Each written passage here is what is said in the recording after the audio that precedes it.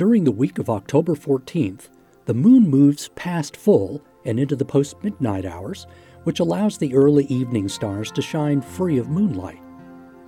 Each season has a notable constellation or group of stars that can serve as a guidepost to that part of the sky. In summer, it's common to use the summer triangle, which is still visible high in the west, but in autumn we have the Great Square of Pegasus.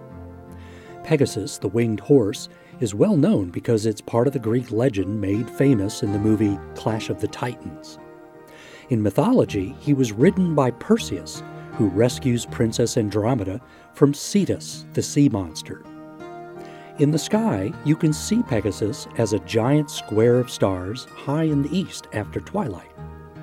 At this point, the square is actually resting on one of its corners, so it might look more like a big diamond.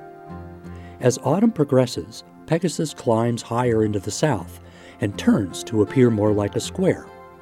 Either way, this distinctive shape is an excellent pointer because its stars can guide you to other constellations and deep sky objects. For example, look for the two stars at the lower left section of the Great Square. If you trace them upward and a little left toward the northeast, you should see the W-shaped constellation of Cassiopeia.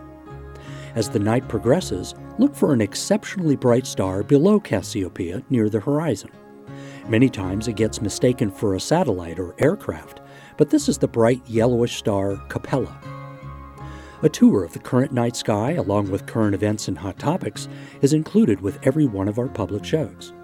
With the Delta College Planetarium in Bay City, I'm Mike Murray.